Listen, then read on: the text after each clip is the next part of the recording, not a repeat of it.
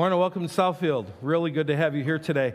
I have had the best adventure anybody could have this past week. Brian and Riley have been snowboarding in Colorado, and so we get to watch the grandpuppy. And I didn't, my mom and my dad in particular didn't want a dog growing up. I always wanted a dog. I thought it'd be the best thing to have a dog. And so now we get this little Griffey that'll come to our house for a week, and I've loved it. I mean, there is nothing like having somebody every day wake up and go, "You are the best person in the world. I love you. I love you." And then you start to realize it's all about the food, and I thought you liked me. But anyway, so we've had a fantastic week until yesterday. Yesterday, the wheels came off the bus. I had to get something over here, and part of this whole thing is managing where do we put him, what do we do, when I have to leave the house. Last time I get a call from Kim that she's cornered by Griffey and she doesn't know what to do, and so we've been trying to manage that piece a little bit better this time. So I brought him on along, and I'm thinking, all right, we're getting along, we're good friends, you're listening to me, this is working really well. And so we got to the church door, and we're going to walk on in. I opened the van door, and that dog saw a rabbit. And it went on a tear, zoom, around the back of the church. And I'm already imagining, how do I tell my son and daughter-in-law, congratulations, I lost your dog. He was eaten by a bear back in the wetland, I'm just like, I'm back there screaming for him, Griffey, Griffey, Griffey, and he's not coming out, and where is he? And oh my word, what am I going to do? Finally, he comes trotting out, and I'll tell you what, it went from we're friends to dog, I'm going to grind you up. I was so frustrated with that dog. For the rest of the night, we had kind of a tense relationship going. And so this morning we woke up and I'm like, okay, we're back to friends, right? We're good? Yes. All right. So I know that we got to come to church, and what are we going to do with this animal and whatever. So give him his outside time. And he wants to go to the door. He wants to go out. I'm like, of course you want to go out. So I strap him on up, and then he's just kind of haunched. He's haunched. And I'm like, oh, you see something. Dennis is about to get his revenge. So I open the door. He bolts. Boom! Forgetting that he's on this line, right? And it's tied to my raised bed garden. And he's running. Boom! So he's definitely be visiting the chiropractor later today, and perhaps he is cured of his rabbit problem. But anyway, so what ended up happening as well is yesterday we learned that our time with our grand dog is going to be extended a little bit. My son and daughter-in-law and all the family arrived at Denver Airport yesterday to get on their Southwest flight, and they were told, congratulations, your Southwest flight is canceled. So then they said, well, let's go rent a car. Oh, we only rent cars that are going to come back to us. We don't do one way. So then they went and talked to Southwest. Oh, we found a little space on a flight. Come on along. They're getting on the flight. No, we're canceling this one too. So we're just kind of getting this play-by-play throughout the evening of all this going on. And, so then they're told, well, here's the deal. Your flight will be Monday night at 6:30. Yeah. Remember when Southwest Airlines used to exist? That's what we're going to be saying in about a year. Anyway, wow, it's brutal. So anyway, that will lead to the fact that this evening, Revival will be taking a little break because your fearless leader is somewhere. I don't even know where. He's somewhere. So anyway, and probably much need of a break. So anyway, sorry about that. We've got a weekend update that went out to you, and it was fun to see y'all responding to the different pieces of this as it arrived for you this week. You know that we mentioned last week that we're doing something a little different with our videos. So if you're watching at 9 or 10:30 or a little bit later into Sunday, you're catching the whole service. And then if you're watching later in the week, you got to hit the later button instead, and you're getting a little bit of an edited version of that instead of the full version. There were a bunch of other links for you to go check out this week. The first announcement had nothing to do with the link. And that's just the fact that all of us, we have this sense of compassion, not just for refugees in Ukraine, but quite honestly, refugees all over the world. There are people all over the world that for one reason or another are being forced from the place that they live. And they're having to make that decision of, what do we do? Do we stay here in the trouble we're in, or do we go somewhere else? And so for us, this crisis going on right now is really just representation of wanting to help people who are put in that spot of complete and total need. We had kind of a lighthearted moment yesterday. Kim is reflecting on, what would you do? What would you do if you had to, pack a backpack and leave? And I said, well, I'll tell you what. I'll set a bomb. You have 10 minutes. Grab whatever you want. I mean, that's about the way it feels, right? You have 10 minutes to figure out what are you taking with you and heading on out. So throughout April, we're collecting an offering that will be going to Samaritan's Purse. We love partnering with Samaritan's Purse for 3 reasons. More often than not in a crisis, they're the first ones on the ground. Their administrative costs are very, very low, and they are not ashamed to use the name of Jesus. They make very clear that this isn't just about being nice, this is about Jesus. So if you've been looking for a way to give, you can give toward that by simply, if you're doing online, give it to Benevolence. Everything designated Benevolence this month will go toward that. We have a box on the back wall, a black box. Anything you put in there in terms of a check that has the word Ukraine on it or Benevolence on it, we'll make sure it goes to that offering.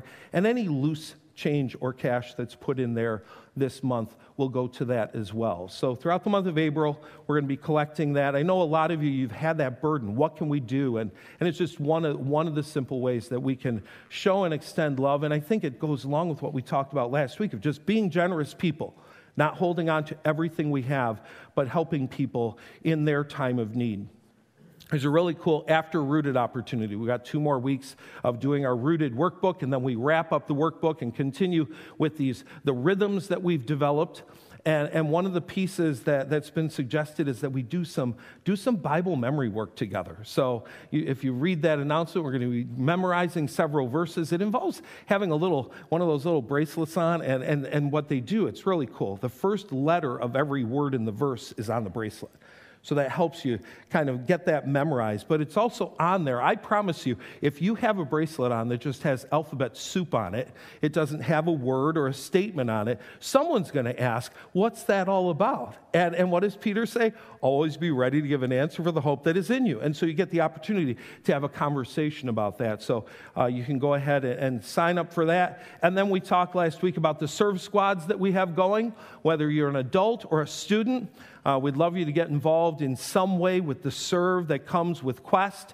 So for some of you might be able to be here all week. For others, it may only be a day or a short time slot. For the adults, we're just asking, go ahead and register, and you'll be contacted about the potential opportunity, asked more about when you're available and those sorts of things.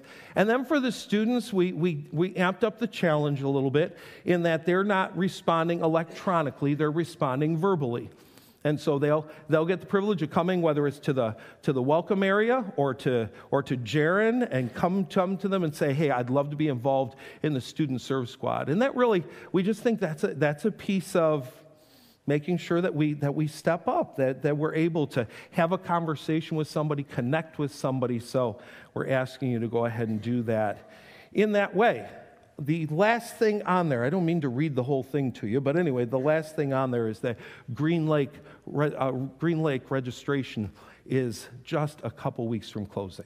April 15th, our registration will close out, so make sure you go ahead and get signed up for that. We already have a great sign-up of kids that have taken place, and just want to make sure that you get your opportunity in there as well. So, that's that. This is not easy without a sidekick. I look forward to him being back next week. I've got a couple other great Griffey stories to tell next week that you'll love and whatever, but I'm gonna hold those out for now. So let's pray. Father in heaven, our hearts long to connect with you. You created us that way. You created us with a big old hole in our hearts, a God-sized hole. And what's kind of amazing and sad at the same time is that we spend a portion of our life trying to figure out what will fill that hole.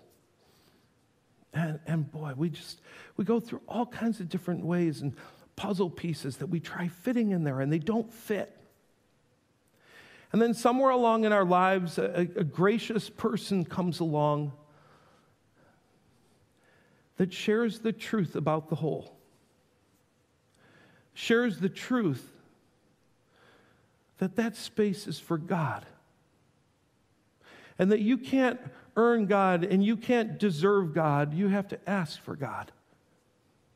You have to ask for God by way of a relationship with Him through Jesus. Through what He did on the cross, through His shed blood, we get the privilege of a relationship with God.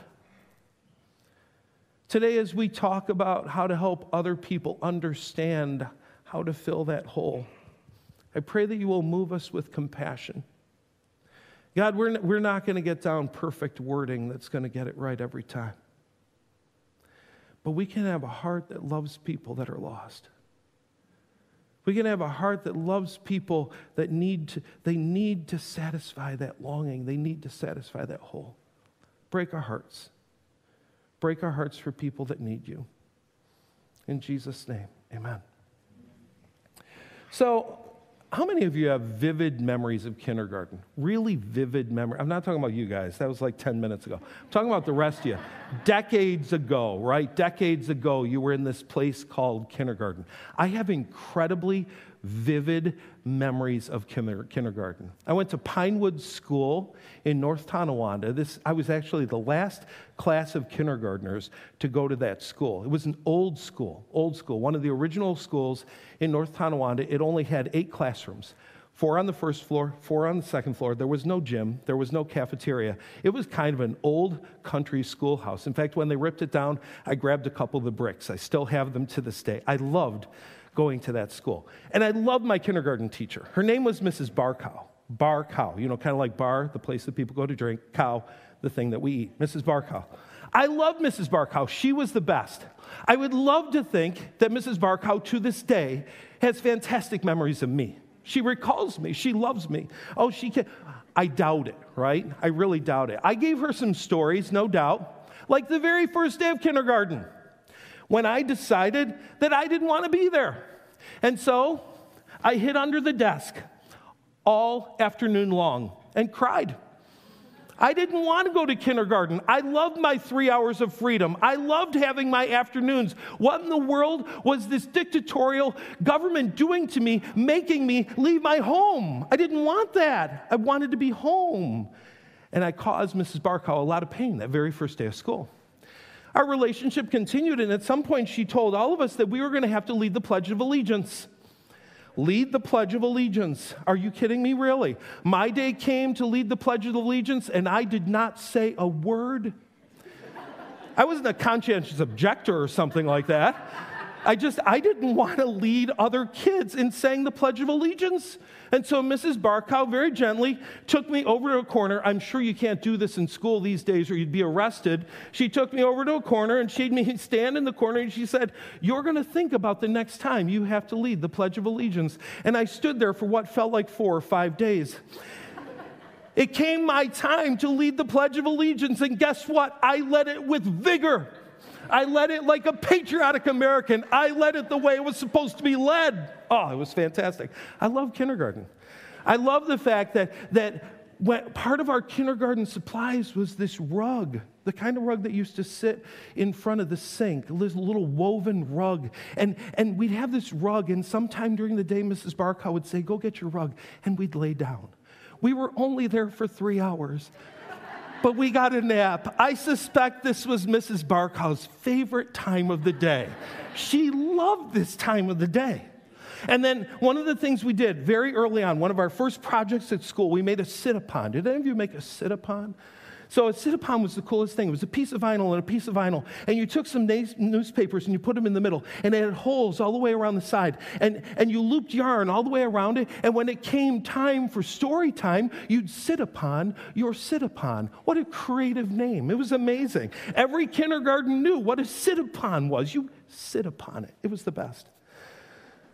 I loved our first April Fools, that national holiday, also known as Jenna Lakin's birthday. Not a joke, true statement. Anyway, first April Fools in kindergarten. Mrs. Barkow decided to have some fun with her little skulls of mush. And so, here we are, and during the day, she's shutting the shades. None of us notice. We're playing. We're having fun. She's shutting the shades.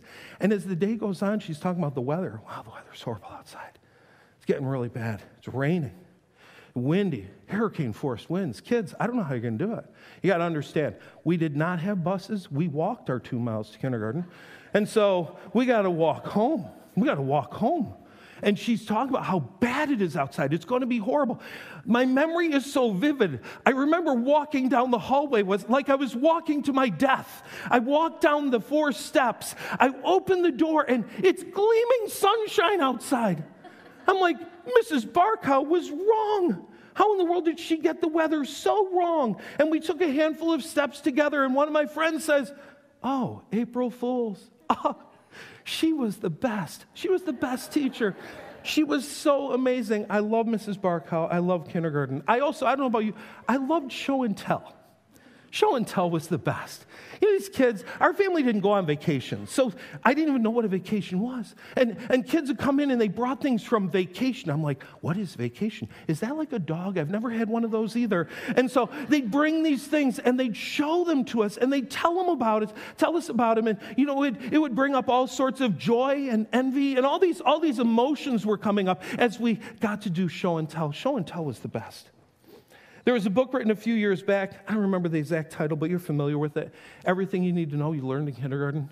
Everything you need to know about life, you learned in kindergarten. I'm telling you what, a lot of the best life lessons were learned in kindergarten. And one of the best life lessons was show and tell. We do evangelism by way of show and tell. We learned it. You can't say, I don't do evangelism. You know how to do show and tell. You know how to say, here it is. And let me tell you about it. We know how to do show and tell. Evangelism is an interesting word. People get a couple words mixed up sometimes, so let me clear them up. Evangelism and evangelical. They both kind of sound the same, and they have similar roots, but they're a little bit different. An evangelical is a kind of church or a kind of Christian. So you can be a Presbyterian and evangelical. You can be a Baptist and evangelical. You can be non-denominational and evangelical. Evangelical basically says, I believe in the inerrancy and infallibility of the Word of God. I believe the Bible is the authority for life. I believe Jesus is the only way to God. There are certain fundamentals of the faith that I believe. That's what makes me an evangelical. And evangelicals do evangelism. Evangelicals have the privilege of talking to other people about the faith and bringing them into a relationship with God. I love the story of my mom and dad coming to faith. My mom and dad they had a pretty miserable marriage almost from the first minute they were united. And they had a lot of frustration in life. And both of them went on a spiritual search, and neither of them told the other they were on that search. They had a longing in their heart for something. That hole was there, and they needed to be filled, and they couldn't understand, what do I need to do? And so my dad did what my dad does. My dad's a smart guy, loves to read. I would dare say he's probably read more history books than anybody in this room. He reads. The guy should have an honorary PhD for all the reading of history he's done and the way that he's assimilated it. He's a smart guy. And so when he started to have faith questions, he looked to books. He looked to the place that he goes to for answers. And he went to a book by Billy Graham about how to be born again. And he read that book, and at the end of those Billy Graham books, there would be a prayer, and you'd pray that prayer, and it brought you into a relationship with God. And there's a day that he's on his break at DuPont in Niagara Falls, sitting on a garbage can, and God moves him, and he prays, and he comes into a relationship with God. It's incredible. My mom is not intellectual. My mom wants nothing to do with that kind of reading. She wants none of that. That's not the way my mom is wired. My mom, it was all about relationship. It was all about relationship. She's 2 years old. She had a 7-year-old sister, a 5-year-old brother, and she's a twin to a 2-year-old. And their dad had a liver disease called, I practiced this like 8 times this week and didn't do this. Anyway, he had a liver disease called Addison's disease. I don't know if you're familiar with it. John Kennedy had it. It's what caused him to look like he had a golden tan all the time. And he had a liver disease, but he also had a tremendous love for alcohol. And one night he got himself so drunk that he passed out in a snowbank, and 2 weeks later he died of pneumonia. And my mom really never knew her dad, never knew him. And my grandma, I would like to say she tried her hardest, but to be honest, she worked, and she had a pretty good social life, and she left the 7-year-old to raise the kids. During the summer, they'd be sent off to Niagara County Health Camp for the summer, go away. And it created a longing in my mom for relationship. We used to drive, and she'd listen to oldies stations, which I guess now would be my music. But anyway, we'd listen to 50s music, and there was this song that would come on. I still remember it vividly. I don't know who did it, but it was called Oh My Papa. Oh my papa, to me you are so wonderful. And my mom would sing along to this song, and I'm a little kid, and I could see that she's getting emotional. She's getting emotional. She just wanted a dad. How different her life would have been if she just had a dad. And her sister came into faith in Jesus. And she introduced my mom to the pastor of that church. He had a couple conversations with her. And she realized that while her physical dad could never come back to life, she could have a relationship with the Father. And she came into a relationship with God through Jesus Christ. Find it interesting that God uses different ways of bringing us to himself, different lures. For some of you, it might have been an intellectual lure. You had questions, you needed answers. For some of you, it might have been a longing for relationship. For some of you, it might have involved some form of addiction. And you finally bottomed out, and this sponsor said, you need a higher power, and you started to identify the higher power as the God of the universe who loves you and wants to have a relationship with you. Maybe the lure God used for you was a personal brokenness. There was divorce, there was a death, there was a loss of a job, there was something tragic that happened, and you were just broken and you needed healing, and God brought you to a place of healing. There was a lure God used to bring you to himself. One of the lures God used for me was just someone I admired. Someone I admired who I was like, I want to be like her. I want to be like her. And that drew me to himself. One of my favorite days in the state of Illinois is the first Saturday of April, just past yesterday. The Illinois DNR releases rainbow trout into a bunch of lakes around the state. It's the best. You get to get a trout stamp on your license, and you get to go to the lake, and you can catch 5 rainbow trout and bring them home and eat them up. It's awesome. It's so fun. And I learned how to fish for rainbow trout by one of the best trout fishermen that I've ever known, Dave Fry, my father-in-law. He's a native of Montana. The man prior to moving Illinois did not know what it was like to put a worm on a hook. He was into fly fishing, and he knew how to catch a trout. And so early on in our marriage, I went with Kim's dad and her little brother, and we went over to Miller Park in Bloomington, and I started to learn how to catch these trout. You see, I grew up fishing on the Niagara River, where you used 20-pound test line because you never knew what you were going to snag, including potentially a human body. You just didn't know, right? You'd have a heavy old sinker on the bottom because you had to keep it in place, and a hook that could catch a shark. So if I'm going to show up to do some trout fishing and I use that particular rig along with my big old juicy night crawler, I'm not going to catch a trout.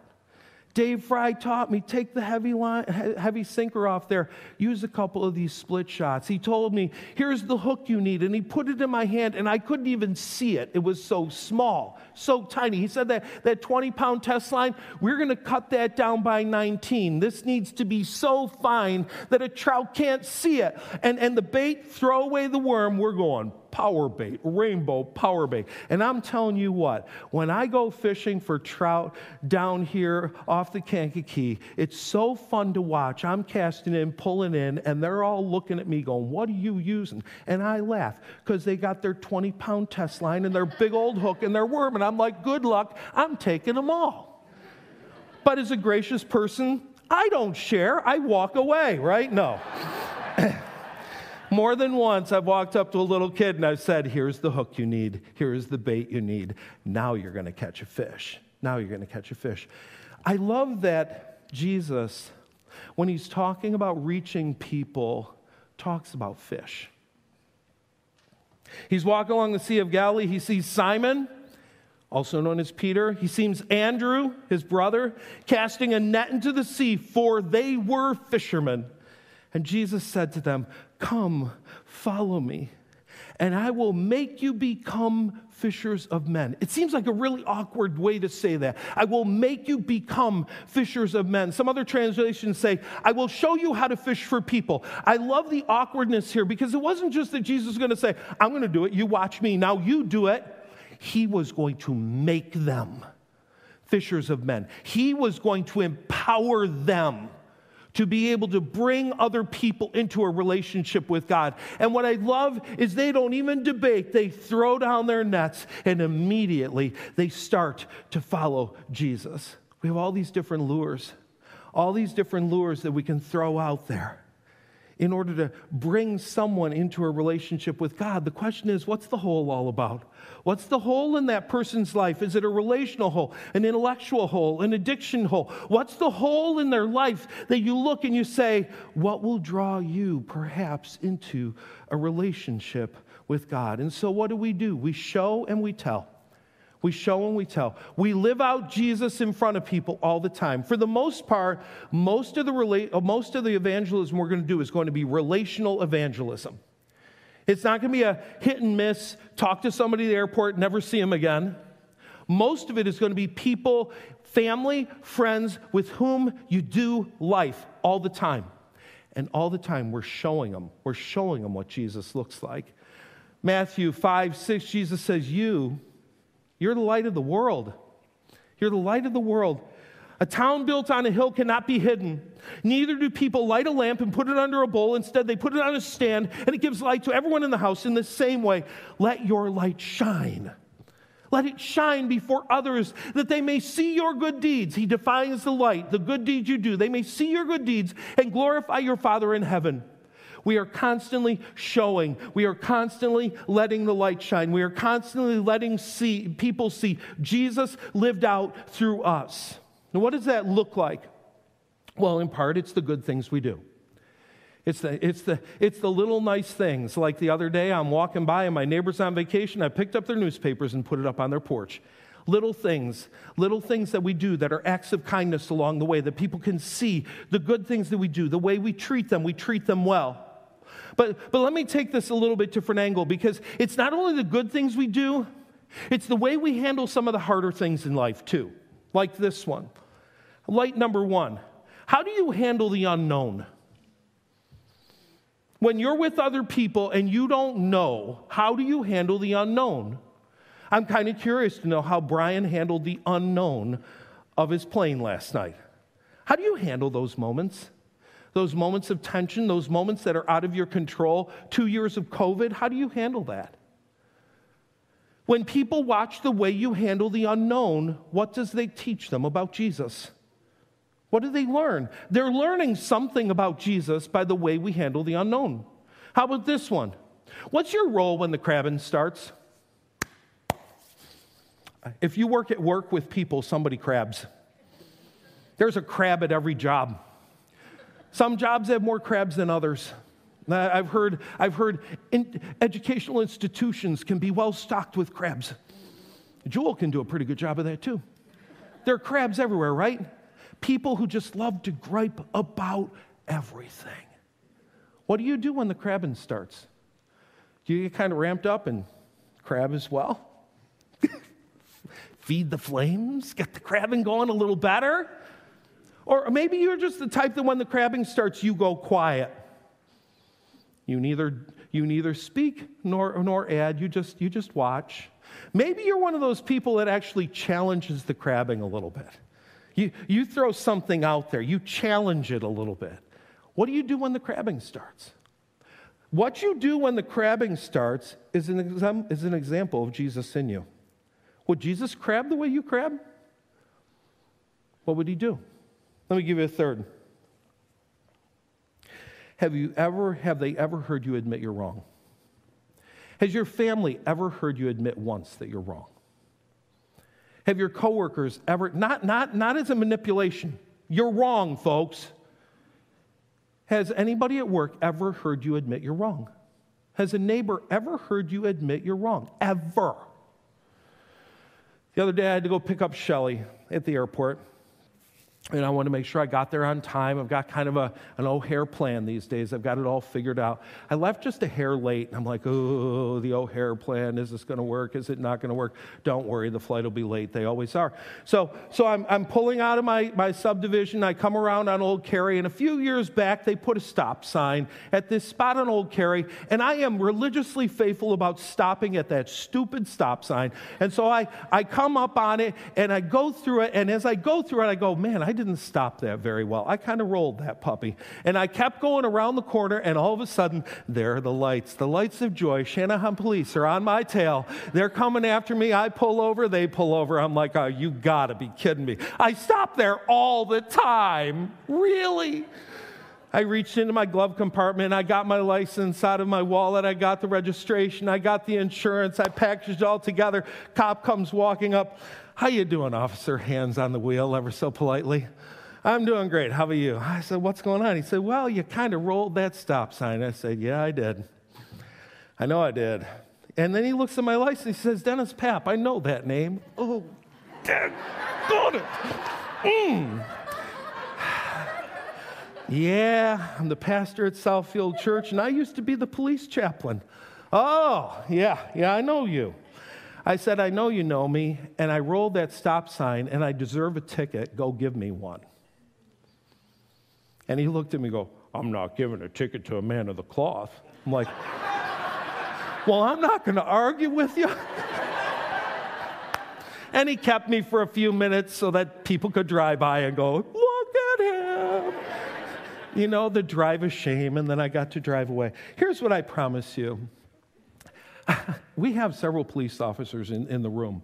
How often does somebody say, yeah, I did it, give me the ticket? Nobody admits they're wrong. Nobody. They blame the government, they blame Russia, they blame whatever they got to blame, right? But they're not going to say, I was wrong. Has anybody ever heard you say you're wrong? That's your light. Your light shining. We show Jesus all the time. We show and we show and we show. But then there's the tell. Because if we don't tell, the show is not enough. Showing leaves them to interpret what's going on.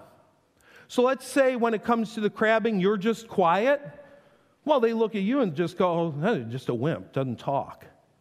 Or you challenge. Yeah, she just wants brown noser. She just wants a better job. You got to share the why behind the what. Peter said, but in your hearts revere Christ as Lord. Always be prepared to give an answer to everyone who asks you to give a reason for the hope you have.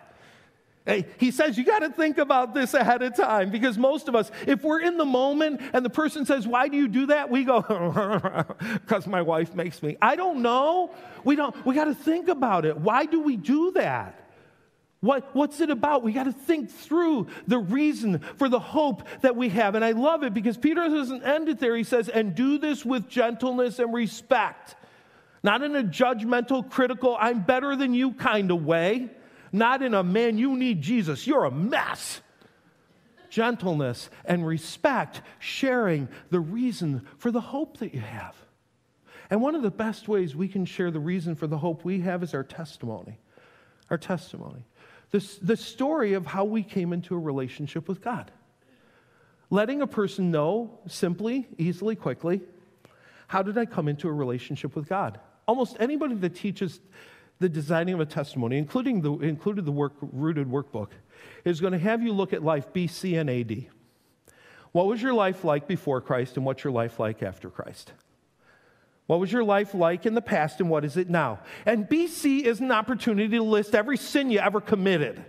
You know, it's not, by the time you're done, they shouldn't be wide-eyed wondering if you're going to kill them too, you know? It's just an opportunity to say, I was wrong. I had sin in my life, and that sin separated me from God. Separation is gone now, and here's what life looks like today. My church growing up did a program called Evangelism Explosion, teaching people how they could share their faith with other people. And one of the things they'd encourage people to do is to think through the theme of their testimony. What's the theme? What does that look like? Let me give you some examples. I was lost and now I'm found. I was in despair and now I have hope. I was empty and now I'm satisfied. I was lonely, but now I have friendship with God. I was bound by addiction, but now I have freedom. I was depressed, but now there's serenity. I was anxious, but now there's peace. I was angry, but now there's calm. I'm a control freak, but now I've surrendered my life to God. And you're able to look at your BC and AD and work those themes. And here's what's cool. You can actually have more than one theme. You can have more than one lure in your box. Because these impact us all in different ways. You say, I wasn't addicted. I've got news for you. You're addicted to something. We all are. All I have to do is say Oreo, and some of you are salivating like a dog. You know what I mean? We're addicted to something. Something controls our lives. And we need the freedom that comes through a relationship with Jesus. So we work these different themes. And in the process, we tell the story of our coming to Christ. Now here's the thing. BC and AD, that's just your story. And I love, my story, that's beautiful. But honestly, I think sometimes even the words my story play into the narcissism of our times. Because it's not about my story. It's about his story. And if I only tell my story, nobody's going to heaven. They've got to hear his story. They've got to hear the story of God, the story of Jesus. And that's where that little acronym comes in that we love so much, ABC, admit, believe, choose. And you don't have to say A and then B and then C. This is a memory device for you so that you remember. You start with, you admit that you've done wrong things and wrong things have separated me from God. I've been doing the one-year Bible reading recently, and I come across this part again in those first 5 books of the Bible, where Moses is leading the people and they're thirsty again. And God says, there's a rock. Talk to the rock. Water will come out of the rock. And Moses, he gets the others, the people. He doesn't look at the rock or speak to the rock. He looks at the people. You stinking rebels. Do we have to do this for you every time? I always wonder who the we is. I don't think he was saying Moses and Aaron. I think he was saying Moses and the big guy. Do we need to do this for you all the time? And he takes his staff and boom, once, boom, twice, hits the rock, and amazingly, water comes flowing out. I would know water. He didn't do it right? Water comes flowing. God uses, in his disobedience, the water still flows, but then the conversation comes. The conversation where God says to Moses, what you did there, you didn't follow my instruction the way I said, you're not going into the promised land. And there isn't a believer I know that when they hear that story doesn't go, are you kidding me, really? Really? 2 smacks of a rock and I can't go into the promised land? Really? Come on. That's not a biggie sin. Boom, boom. I think that story is in there for a reason. You see, because when it comes to a relationship with God, here's the way most of us work. When we think about our sins, we got to understand this. Nobody in this room is as bad as you could be. Want proof? How many of you killed 5 people on the way into church today? Or plotting the murder of 5 on the way out? Nobody's as bad as they could be. Nobody in this room, not one person, is as good as they could be. Not one.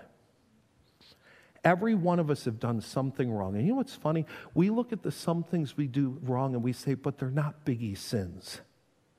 How does it compare to hitting a rock twice? I wonder if that story isn't in the Bible for God to say, I'm serious. Sin matters.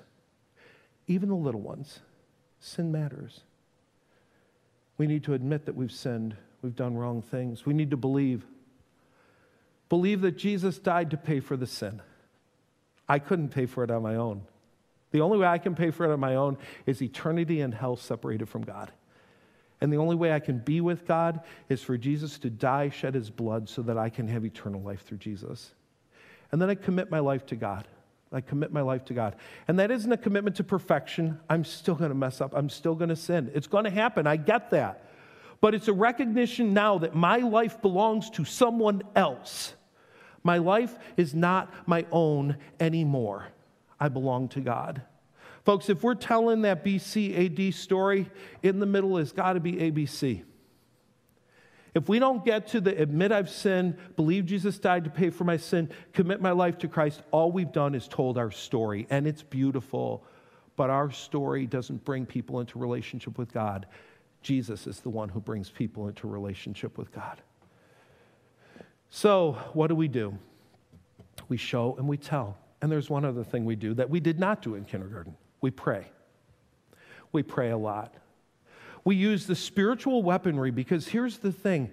I don't care how masterful your testimony is, how beautifully you've crafted it. Our efforts don't get it done. It's God empowering us. I will make you become fishers of men, fishers of people. I will make you. I will empower you. The spiritual weapon we need is prayer, praying consistently. And so I encourage you, identify three people that you're praying for all the time. Every time they come to mind, you're praying for them to come into a relationship with God. You're praying for them consistently. They're your little hit list, and you're praying for them. And I'll tell you what, we've talked about this in the past. I know some of you in this room right now, you've had the same name on your list for 20 years, and you're waiting. Don't stop praying. Keep praying. Don't stop praying. It is the power that brings people to God. Jesus, in John 4, has spent some time with the woman at the well. Disciples go off and get food. They come back. Jesus says, I don't need to eat. I've already eaten. They're like, what are you talking about? My food is to do the will of him who sent me. And then he says, you say there will be 4 months and then harvest. I'm telling you, look up. Lift your eyes, look to the fields. They're already white to harvest. A lot of people are convinced that they encouraged him to look up because at that point, the Samaritan crowd dressed in their white robes was coming toward Jesus. Lift up your eyes, look to the field. They're white to harvest. Matthew 9, Jesus, it says, he went through the cities and villages, teaching in their synagogues, proclaiming the gospel of the kingdom, healing every disease and every affliction. When he saw the crowds, what happened? He had compassion on them. He didn't look at them and go, what is your problem? Can't you get it right? He had compassion on them because they were harassed and helpless, like sheep without a shepherd. And then he said to the disciples, this harvest is plentiful, the laborers are few. Therefore, pray earnestly to the Lord of the harvest to send out laborers into his harvest field. You should have prayed for the three names. But then there's a further prayer that we need to pray. Beyond the names, there's someone God wants to bring in your path just to have the conversation. There are people beyond the three names. God has you in their life to reach them. And so along with praying for the three names, we're praying, God, open my eyes. Lift my eyes to see the people around me who need you. Soften my heart. Give me compassion and send me. Maybe another way to pray it is this. What is today's divine appointment? What's the appointment you have for me today, God? Who's the person that needs a conversation today? And so we pray. We show, we tell, we pray. Father God in heaven, help us to see lost people for what they are. They are lost. They are sheep without a shepherd. They have a big hole in their heart. They need a Savior. Give us the energy that we had when we were 5 or 6 years old heading off to kindergarten, to bring that item from home that we're so proud of, to stand in front of that class and talk about it and show everybody. God, give us that same energy, that same enthusiasm for you, that we would be constantly showing people, just showing them what Jesus looks like. Oh, and then, God, I pray that we would not stop at showing. Help us to tell. We'll do it in a clumsy way. We won't always get it right. But you will use our hearts, our sincerity, and our prayers to bring people safely home to God.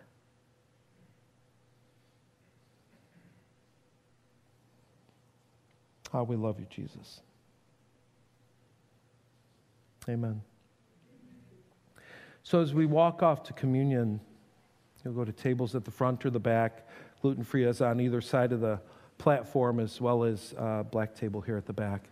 As we go off to communion, would you at least start thinking about your three people? Maybe you already know them. Maybe they're listed on a post-it on the wall today. Think about the three people that you're going to pray for. Pray for consistently. Every time God brings them to mind, you will pray that God will bring them into a relationship with himself. And you know what? It doesn't have to be that you're going to be the one to do it. You could pray, God, I just pray that there be lots of people casting lots of lures all the time. And that ultimately, at some point, they'd come home to you. Think about the three people. When we've gone to communion, we have that person fixed, in those people fixed in our minds. Then we'll sit down. The music is going to continue to play. And we're going to pray a bit for the people that we'd like to see come safely home to God. Let's go to communion. God so loved the world. God of heaven, you loved the world. You look at this world right now, you see 8 billion people, and you love this world. You love these people, even the people that we look and we go, really? You love them all. A lot of us look at ourselves and say, really? You love us too. The God of heaven loves us enough that he didn't leave us in our brokenness. He didn't leave us to wonder what the whole is all about.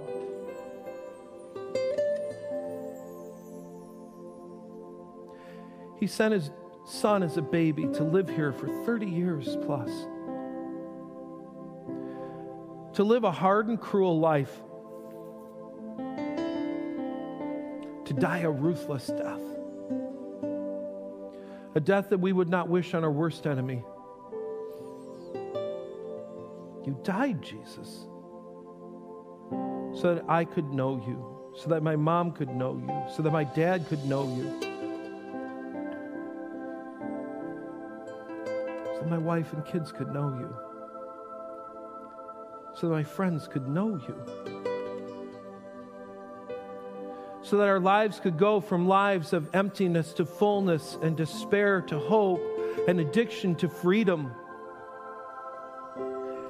And God, today we have these people in our minds, these 1, 2, or 3 people that we want to see come home to you.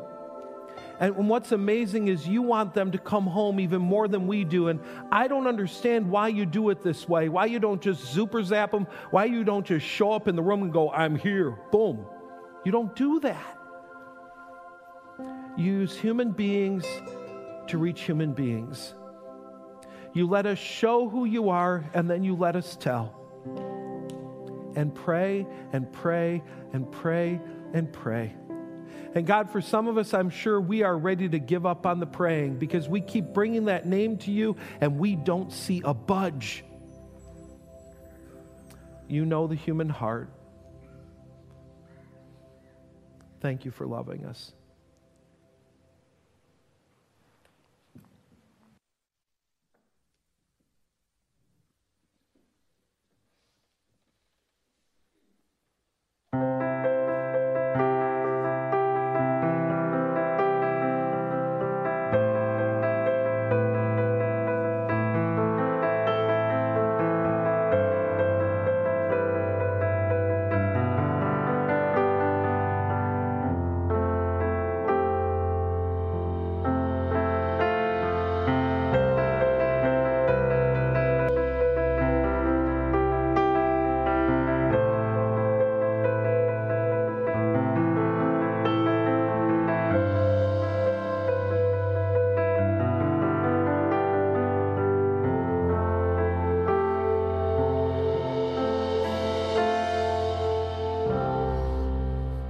We have so many different motivations for sharing this faith that we have.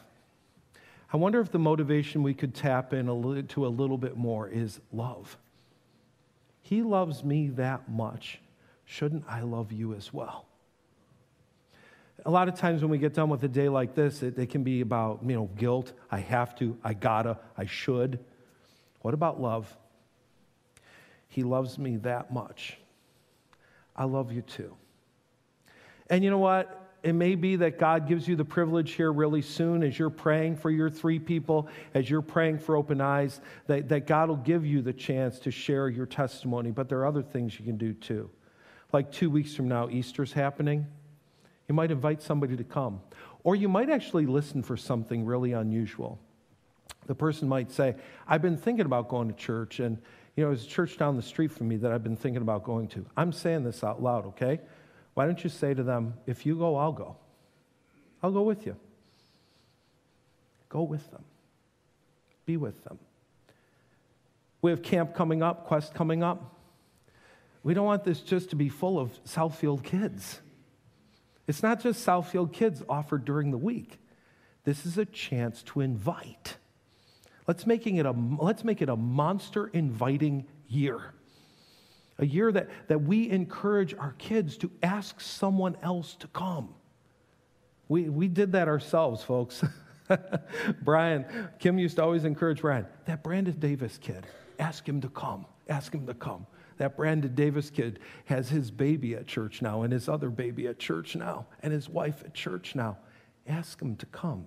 Think through the invites you might make so that people can hear about the whole and how it can be filled by Jesus. I'm so glad you were here today. Enjoy your week.